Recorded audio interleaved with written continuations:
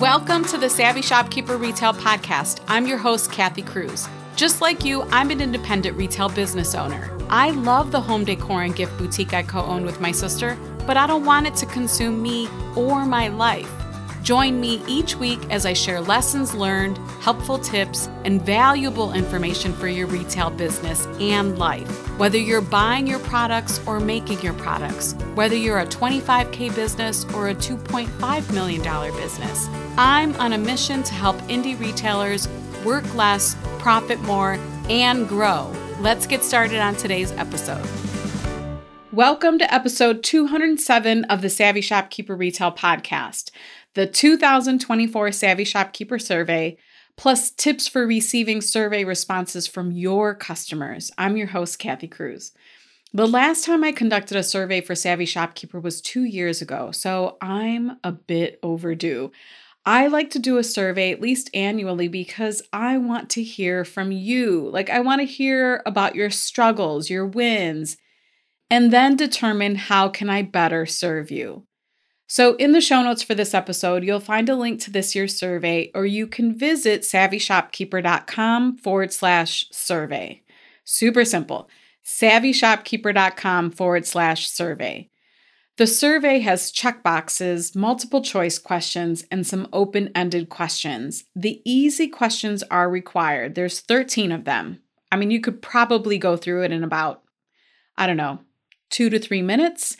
And then most of the open-ended questions are optional. I think that's important because you can go to the survey and think, whoa, that's way too long. I don't have time for that. But I really tried to focus on making it simple and making the open-ended questions optional, although I really appreciate when you all talk to me. So if you have a moment to answer those, please do. Or if it applies to you, please do. But overall, you can get through this in just a few minutes. As a special thank you for completing the survey, I am going to do a gift card giveaway to the Savvy Shopkeeper Marketplace.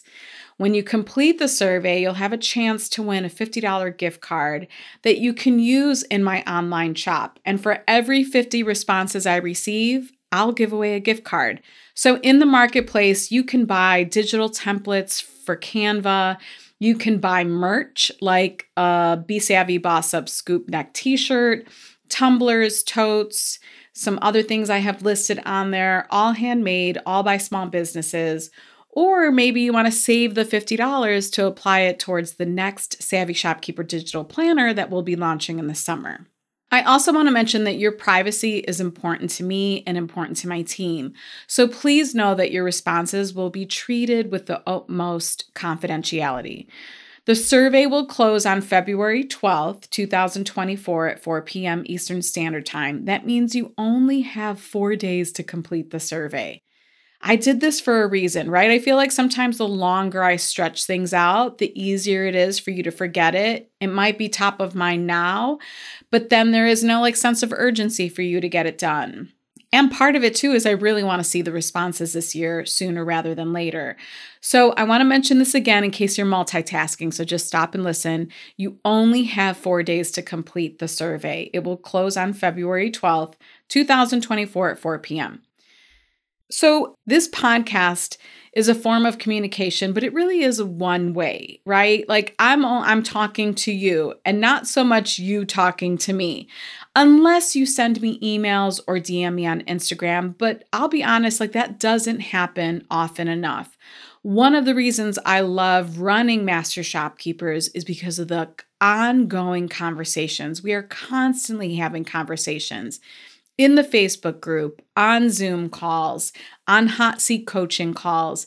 It is a two-way road. And I genuinely love that. When I do publish a survey, not only do I get to hear from you, but I also return with a follow-up episode to summarize some of the things I learned. And this is valuable to you too, because when I share stories, especially about other indie retailers, you can sometimes feel validated or the stories are relatable. The stories help make store owners feel less lonely. And it reminds us that we're not alone in this experience or on this entrepreneurial journey. A lot of you, including me, we share the same thoughts, the same feelings, we experience all of that, but if we don't have fellow business owner friends, it can be hard to know that or to understand that. And I also love that on occasion, some of you have some really big aha moments when I share other shopkeeper stories. I won't go on and on and on about this. You get the point. But if you take the survey, I do give back in the form of another episode with additional information. So I genuinely hope you take the survey. With that, I also think there's value in surveying store customers. Maybe you haven't considered doing this, but for those of you that have thought about it, oftentimes what keeps indie retailers from actually creating a survey and sharing it with their customers is the fear of how their customers will respond. It's almost like oh my gosh, what are they going to say? I don't know if I want to hear it. And maybe I don't want to hear it.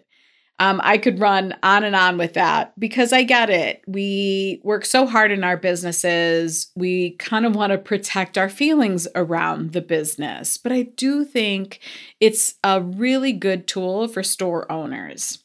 Now, a survey will test your small business fortitude for sure. Because yes, you may hear criticism. You will most likely be challenged in some ways. You will deal with irrelevant and sometimes unkind feedback. All of these things are going to test that fortitude, but you don't have to take any of these things personally. Building the muscle to manage all of these survey response scenarios will make you better equipped to navigate obstacles and learn from experiences in the future. So I do have a list of tips for managing feedback because I think this is important. Number one is maintain professionalism. Regardless of the tone or content of the feedback, you might want to respond in some cases. And if you do, it's important to respond in a professional manner. Avoid getting defensive or emotional. And I know it's easier said than done, but I had to include this one. So the next tip is a way to handle that. And that's separating emotion from response. Take a step back. It could be for 24 hours, maybe sometimes 48 hours. I just had a conversation with my biz bestie Maureen about this, where sometimes if I receive a bit of feedback or a request and I don't know what to do with it, or I feel like my initial reaction isn't going to be in integrity for me, I will wait. Sometimes 72 hours or longer. I might acknowledge the receipt so that they know that I'm not ignoring them, but I will wait until the right response comes along. So focus on the substance of the comments rather than the tone. Whether it's a negative review, an upset customer who sent an email, I now know the best thing for me to do is to wait to respond. Wait until I cool off sometimes. Wait until it's a better time. Wait until maybe I'm not overwhelmed or frustrated, because sometimes these negative words land at the worst time. So be cognizant of that. The next tip is to identify valid points. I want you to look beyond the delivery and try to identify any valid points or maybe even constructive criticism within the feedback. There may be really valuable insights hidden between negative language. I've also learned that if somebody else's words trigger big emotions in me, I need to pause and dig deep and ask myself why. And this does happen too. It happens in personal relationships. It happens in friendships. It happens in business relationships. If somebody says something to me and I have a really strong reaction, I will now, again, with my emotional maturity, just pause and think why. Oftentimes, it's because I am thinking or believing what they said, even though on the surface I would say that I don't really think that or believe that, but sometimes I do. The next tip is to consider trends, not isolated cases. So if similar unkind feedback is received from multiple sources, consider whether there might be a common issue or pattern that needs addressing. Because yes, when you get survey responses, you might get an occasional one that seems like really random and there is no pattern. You've never heard another customer say this or complain about it. Then you know it's isolated, right? But if you start to hear the same thing over and over again, you're going to want to pause and figure out how can you make that better for the customer. The next one is to filter out irrelevant information. If the feedback contains irrelevant info, determine if there are any aspects that are relevant to your business and what you can do to improve it. And completely disregard any personal attacks or unrelated comments. It's going to happen. You have to learn to let it go in one ear and write out the other. The next tip is maybe you're going to want to acknowledge the feedback. And you might be thinking, but it's a survey. I don't have to respond. I get it. I understand that. But if you get like a glowing piece of feedback, especially from one customer who's a loyal customer, you might want to take a few minutes just to respond or even send them a thank you note. If it's a piece of feedback where I do find an area in my business that I can improve, I may even reach out to say thank you and acknowledge it. Like sometimes humble pie, it's okay. Eating humble pie is okay. This does not include feedback that's just plain old mean or irrelevant. It's important to share that. So either way, right? Like if it's a customer who you really appreciate everything they shared, do something to tell them thank you. And if it's a customer who maybe said something and it might not have landed so well in that moment, but once you stepped back, you realized, okay, I can do something about this for my customers. Go ahead and thank them. I don't think there's anything wrong with that. The next tip is to seek clarification. If the feedback is unclear or seems extreme, consider reaching out to the customer for clarification. This shows that you take their feedback seriously and that you're committed to understanding their concerns. And I'm not saying in any way that you have to appease them if it's something unreasonable. But if it's something where you're like, God, I really wonder why she said that, or what does that mean, or why is he asking for that? Again, I don't think it's unreasonable for you to reach out. I said this on a Zoom call the other day in Master Shopkeepers when it came to like shipping and resolving shipping issues.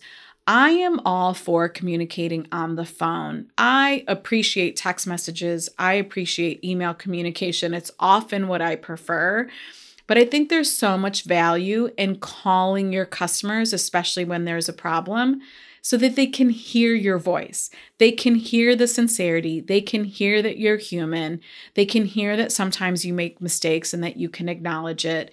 I think a phone call, especially now in 2024, goes a long way. I also think it's why when I had the store with my sister, we often, maybe if we did have an issue with shipping, something was damaged, they didn't get something, they were upset that they didn't get it on time, me calling and actually talking to them because they could hear me was an immediate, like it just settled them down.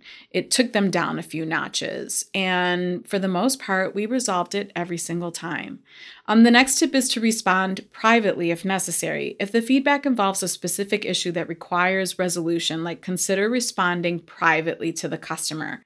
This can help address their concerns without airing it publicly. Like if you receive a bit of feedback that makes you angry or annoyed, maybe don't post about it on social media. Reach out to them directly.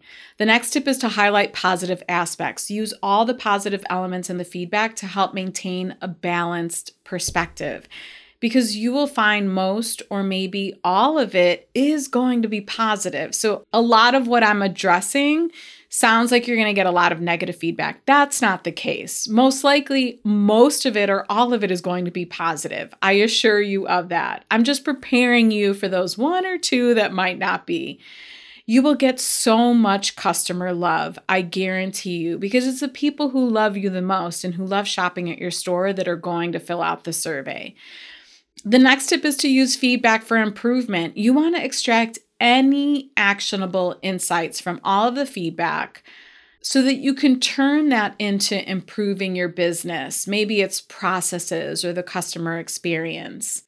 And then the last one is to review survey design. This is really important if you plan on survey again. Like you want to kind of step back and look or review that first survey you send and determine if how you structured the questions could have contributed maybe to some unhelpful or irrelevant feedback. So just take a look at the survey questions and see if could you have improved anything? Could you have asked anything better? Will you ask something differently? Will you ask more questions in the next survey? I think reviewing that first survey you send is important, or every survey you send is important, and then make adjustments for future surveys. With a survey, it is essential to focus on continuous improvement. I think that's the biggest thing for me. Learn from valid criticism. Be grateful for all of the positive feedback that you get. Be proud of what you've built. And then when it applies, just try to maintain a positive and professional approach in your responses. Addressing feedback with maturity and really just a commitment to improvement can help build trust with your customers, especially those that just want to be heard. And we know some of our customers just want to be heard, right? So if you're a Master Shopkeepers member, we have a sample customer survey for store owners in the lab. It's a Google form that you can just copy with one click and then tweak it for your needs in your store. We'll link it in the show notes, or you can search the words customer survey in the lab to find it. Okay, so it's time to wrap this one up. I know how busy you all are, and in years past, I've always been blown away by how many of you complete the Savvy Shopkeeper survey. I really do appreciate it. If you can, please take a few minutes to complete the survey, and then you'll get entered into the gift card drawing if you enter your email address. It's the only way I can reach out to you if you win. But you can definitely complete the survey anonymously by leaving the last question on the survey blank. You don't have to fill in your email address. If you found this podcast episode helpful, please share it with a retail business friend or leave me a rating and a review on Apple Podcast. I would really appreciate it. If you do create a survey and send it out, I'm so curious how you deal with the responses once you do that. If you want to see the show notes to this episode or find links to anything I mentioned, visit my blog at savvyshopkeeper.com/episode 207. And then for the survey again, savvyshopkeeper.com/survey. And then another thing I think I'm going to do is I'm going to link the past 2 episodes that I did that shared results from the surveys that I did in, I have to look at my notes. I did surveys in 2021 and 2022. And then I did episodes after I got the survey results, and that was episode 69 and episode 132. So we'll have this all linked in the show notes for this episode, and this is episode 207. Until the next episode, be savvy and boss up.